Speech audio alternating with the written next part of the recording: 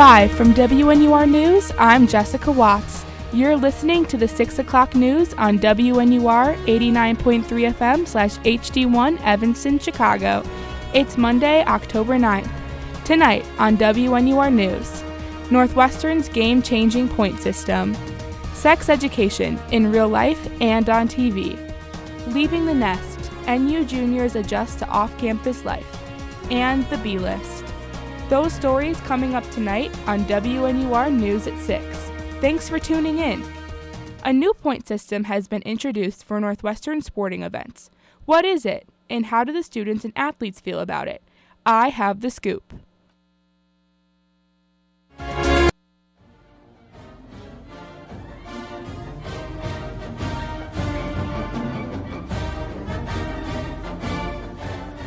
On Tuesday, September 12th, Wildside, Northwestern student fan organization, announced a new point system for students in order to secure tickets for basketball games this upcoming season. Since then, Northwestern Athletics has seen a major growth in attendance at sporting events. I spoke with Kayla Cohen, the president of Wildside, about the new system. So just to start it off, the point system is implemented by athletics, not Wildside. So while Wildside is the student section and is going to be affected by this point system, the cause of it, the implementation of it is all done by Northwestern Athletics. What the point system is, it's like a meritocracy-based point system, similar to the ones you can find at other schools. What does this point system look like? Like Kayla mentioned, it is a meritocracy-based point system. As students attend games, they will scan their wild card in order to earn a given amount of points for every home game. Women's basketball is worth 5 points, Olympic sports are 4 points, football and men's non-conference basketball are worth 3 points, and conference men's basketball games are 1 point. These points will be used to determine a student's claim window for men's basketball tickets. We've been wanting to implement it for a while. Before this crazy basketball demand, even my freshman year, there were games where students were turned away because we were out of student seats. And in those kind of games where you have that much enthusiasm, there's an opportunity to promote other sports and promote engagement there. And I think that's kind of why the point system became a thing.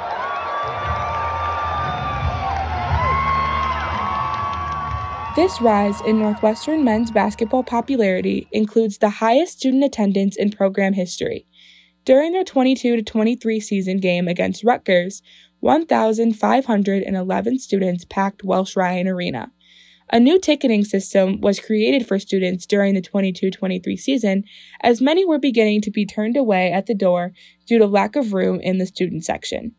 This ticketing system, however, was on a first-come, first-served basis. A link to secure tickets was sent to students' emails, and only so many tickets were available. Sophomore Chelsea Ogbonna is one of the many students that had a hard time getting to games. At first, it wasn't that hard to get tickets for the basketball game.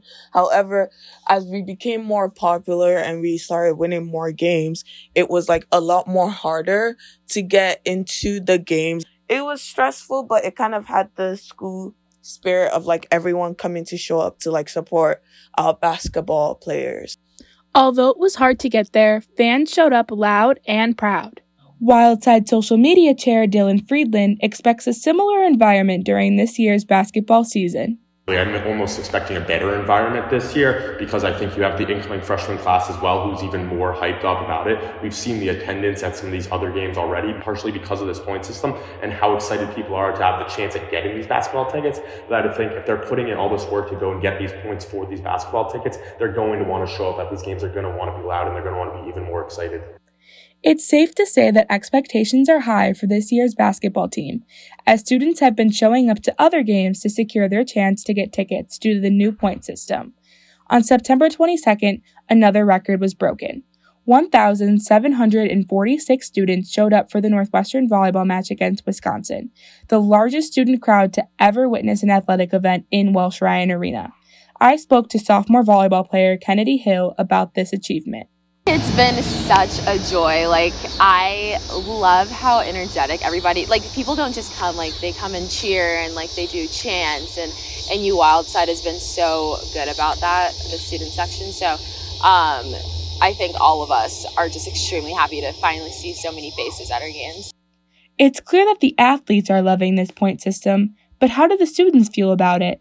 I asked freshman Ivy Mills for her opinion. I was kind of intimidated because my school never had anything like that. We weren't into sports.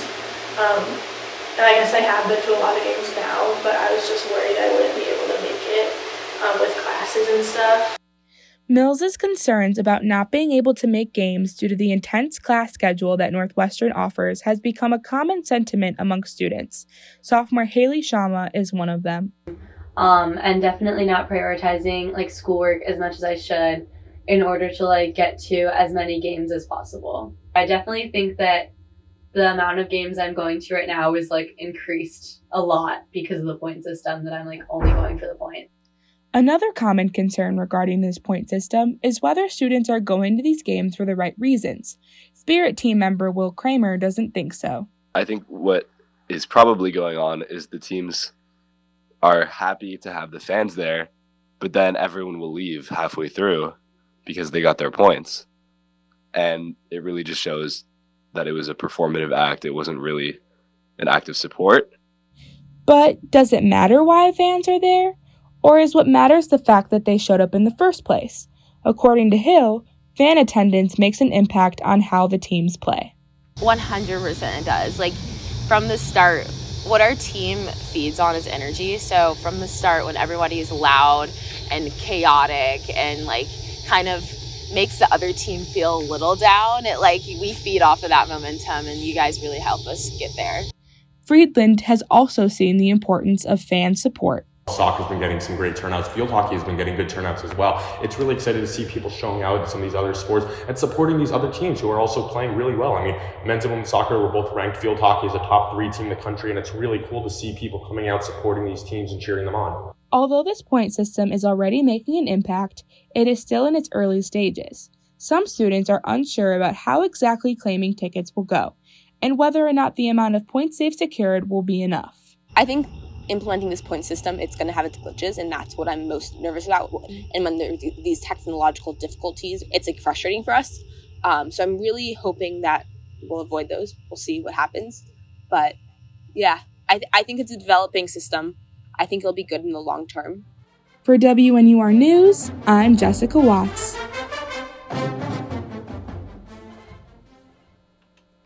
Moving on to arts and entertainment. The newest season of the hit Netflix show Sex Education just came out, and it tackles tough subjects head on. Real life can be a little bit different. Max Milo has the story.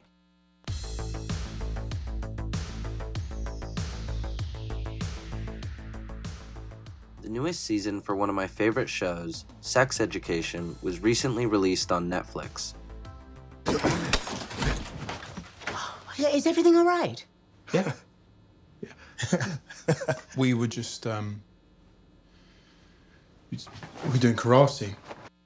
The teen comedy drama follows the sometimes awkward adventures of high school and college students as they navigate their lives. Everything changes when the son of a sex therapist is convinced to start his own clinic at school, and students start to talk openly about their feelings, bodies, and personal issues in general.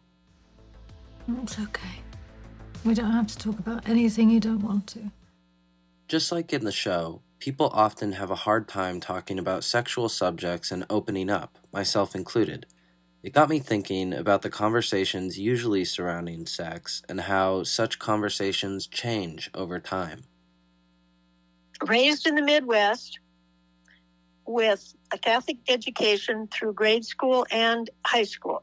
So basically, there was very little true sex education, as we call it today, that was ever even offered. We had nuns and priests, basically, and... I interviewed a woman who taught high school classes in French, world history, and psychology for 30 years. She wished to stay anonymous. There was a short health section with our lay person in my general PE class at high school, but anatomy-wise, it was basically never discussed. And the way I learned about my own personal female processes and maturation would have been through my Girl Scout or campfire. I needed to delve deeper into the matter, so I turned to an expert on sexuality studies. Hi, I'm Lane Fenridge. I teach American history. I also teach in gender and sexuality studies. I developed this class, Introduction to Sexuality Studies, about a decade, maybe 12 years ago now. I asked his thoughts on sex education, of which he had seen the first season. What I did like about the show was exactly what you just said, which was the attempt to be non-judgmental and actually affirming. I liked, even though I thought it was unrealistic, right, that the high school kid is giving what I considered very good advice. So I did like that, and I liked very much that he actually tried to listen to everyone and just take their descriptions at their own terms. I don't think that is very typical, actually. The issues we talked about have always been there. People just haven't felt safe enough to raise them. That's what's changing. Right, I think that representations of sex and sexuality tend to be, what's the word that I want? Either to portray extreme examples or to portray examples in really judgmental ways of sex that's dangerous or harmful. Yeah, it also makes sex much more problematic than it is for a lot of people. It just makes sex, depending on who you are, right? I mean, if you're not a kind of normatively bodied, normatively gendered, normatively, like hetero person, then your sex is always already weird.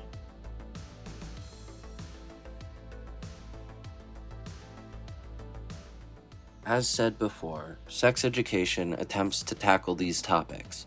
In an environment where people are striving to normalize conversations previously deemed uncomfortable, this television show provides a safe space for progress. Go check it out. For WNUR News, I'm Max Milo.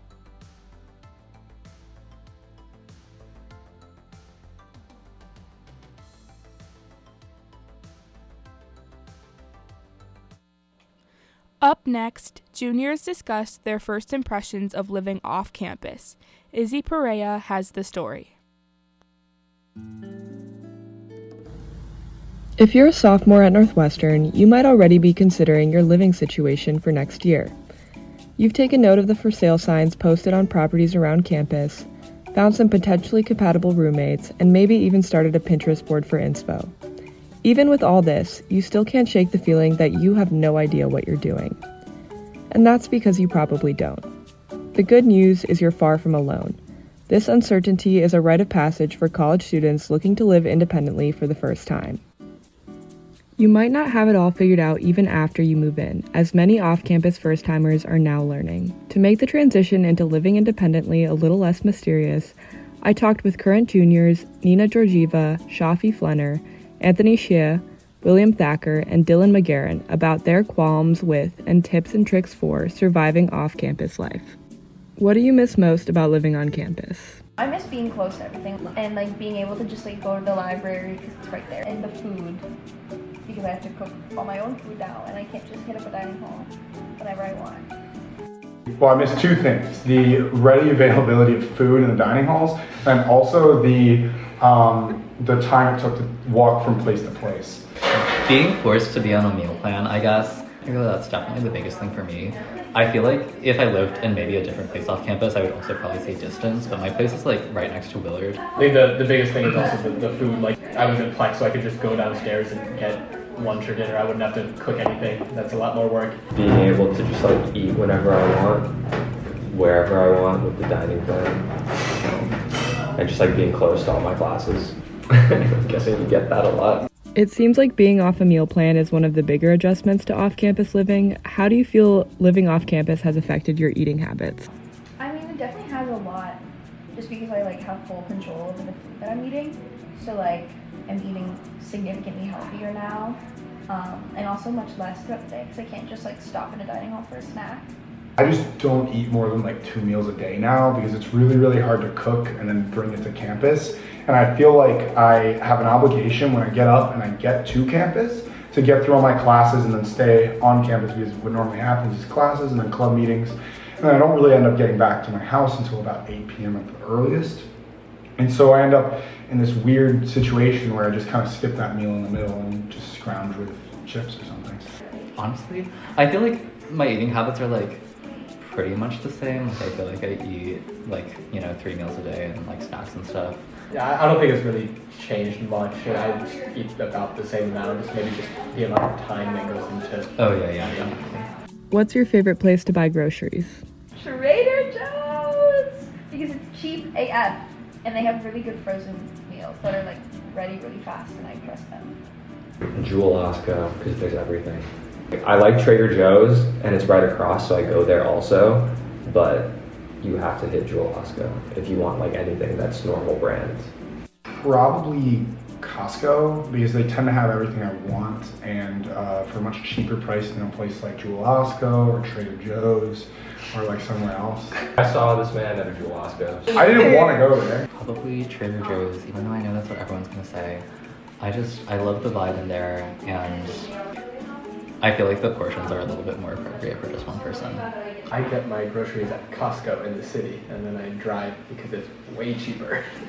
You can get like a lot at once. Getting groceries is only half the battle when you live off campus. The next challenge is often putting them together to create meals on the go. What's your go-to meal? If I'm in a rush, frozen food. If I am just like, what's my go-to meal? It's penne pasta with arugula and pancetta and Alfredo sauce. Healthy choice / lean cuisines. Just any frozen meal that wasn't too expensive, that was like also not bad for you. And then just like chicken, broccoli, pan, oil, spices. An avocado tuna bagel with everything seasoning, or a chicken rice, celery, onion concoction that I'd like to make at the beginning of the week. Obviously just like pasta with like whatever sauce you have in the fridge. I also make these like Chinese noodles with chili oils. It's super easy to put together, and it's really good. It is f***ing spicy though. For lunch, I have PB&J most days. It's easy and convenient, and it tastes good. Finally, what's your number one tip for students looking to live off campus? Learn how to talk to a landlord, low key. Like, keep very, very careful track of what the condition of everything is when you move in. And like, don't be afraid to like annoy the out of your landlord. Try and make sure that all of your maintenance stuff is handled before school starts, because then you just start putting it off. Don't underestimate the time it takes to cook. Don't underestimate the time it takes to get to your classes. Don't overload your schedule because of that. Or also find a way to get to campus faster. So be it a bike or a scooter or something else, or a skateboard. Location has like a huge impact on just sort of like the vibe of where you live. Like I feel like if you live closer to Evanston downtown, it's like a cute little like, oh my god, like I'm like a college student in a college town. But then if you live on like, I'm sorry, but if you live on Noise, like I've been up there before and I'm just like, wow, I'm like, that's really quiet. I'm 20 and I'm in school and I'm struggling. Live so it's closer to where you have classes. Like I'm living up north, so I'm closer to tech, so I don't have to walk as much or get a bike. From meal prep to maintenance requests, living off campus certainly comes with its own set of struggles. Despite this, students seem to keep persevering, eventually adapting to whatever challenges off-campus life offers. For WNUR News, this is Izzy Perea. Everyone's favorite pop culture segment is back. Here's Allison Rauch with today's B-List. Welcome to the B-List, your weekly roundup of celebrity mess and pop culture. This week, lots of sports. In celebrity, former Food Network star Michael Chiarello has died at 61. He was being treated over the past week for an acute allergic reaction that led to anaphylactic shock. He was widely credited for popularizing regional cuisine from Italy's Calabria region in the United States. It's been relatively quiet for celebrity couples since Travis and Taylor, but Gigi Hadid and Bradley Cooper were spotted together this weekend. They were seemingly returning from a weekend getaway. In sports, the Las Vegas Aces beat the New York Liberty 99-82 yesterday, wrapping up Game 1 of the WNBA Finals. Chelsea Gray, Kelsey Plum, and Jackie Young in particular helped lead the team to victory. The showdown continues this Wednesday at 8 p.m. CST. Another week of NFL football brought some surprises. The near-dead Cincinnati Bengals bounced back yesterday to clinch a 34-20 win over the Arizona Cardinals. Quarterback Joe Burrow looked the best he's been since his calf injury in July, and wide receiver Jamar Chase completed 15 receptions, a franchise record. The greatest show on turf returns. The Miami Dolphins bested the New York Giants 31-16 yesterday. Devon Achane, Tyreek Hill, and Tua Tagovailoa were standouts. Giants cornerback Jason Pinnock returned an interception 102 yards for their only touchdown, and Giants quarterback Daniel Jones left in the fourth quarter with a neck injury. Cowboys' last rodeo. The San Francisco 49ers dominated the Dallas Cowboys in a critical game last night. Quarterback Brock Purdy and tight end George Kittle simply outplayed Dallas's Dak Prescott. That's all for the B-List this week. Check in next Monday to hear about what happens this week in pop culture. For WNUR News, I'm Allison Rauch. A look at the weather for tonight. It is currently 55 and sunny, but temperatures will be dropping to the high 40s overnight. Say goodbye to the sun as the rest of the week will be cloudy and rainy throughout the weekend. Taking a look into the headlines. Northwestern football had a narrow victory against Howard University in Saturday's game. The Wildcats dominated the first half of the game, but Howard made a fierce second-half comeback. Ultimately, it wasn't enough, and the Wildcats took the W with a score of 20-23. ASG Senate election was held over the weekend and saw heightened participation with approximately 35% higher turnout than last year, and more than triple last year's record low turnout for ASG presidential election. Early Saturday, Palestinian militant group Hamas launched a large-scale attack on Israel from the Gaza Strip. About 1,600 lives have been lost on both sides, and an unknown number of Israelis have been taken hostage. Israel formally declared war against Hamas on Sunday and increased airstrikes on the Gaza Strip, sealing off the area from food, fuel, and other supplies. Hamas also escalated on Monday, pledging to kill captured Israelis if attacks target civilians without warnings. In the war's third day, Israel was still finding bodies from Hamas's weekend attack into southern Israeli towns. Israel's prime minister has also vowed to destroy the militants' military and governing capabilities. This story is still developing, and we will keep you updated as it progresses. That's all for WNUR News at 6 p.m. For more news updates and reports, follow us on Twitter at WNUR News. You can listen to these and other WNUR news stories on our website, WNURnews.org. That's WNURnews.org. Find us on Apple Podcasts, Spotify, or wherever you listen to podcasts. Our producer today is Brandon Condricks, and our reporters are Max Milo, Izzy Perea, and me, Jessica Watts. From all of us here at WNUR News, thanks for listening. I'm Jessica Watts. Catch our next newscast on Wednesday, October 11th at 6 p.m. Now, back to scheduled programming.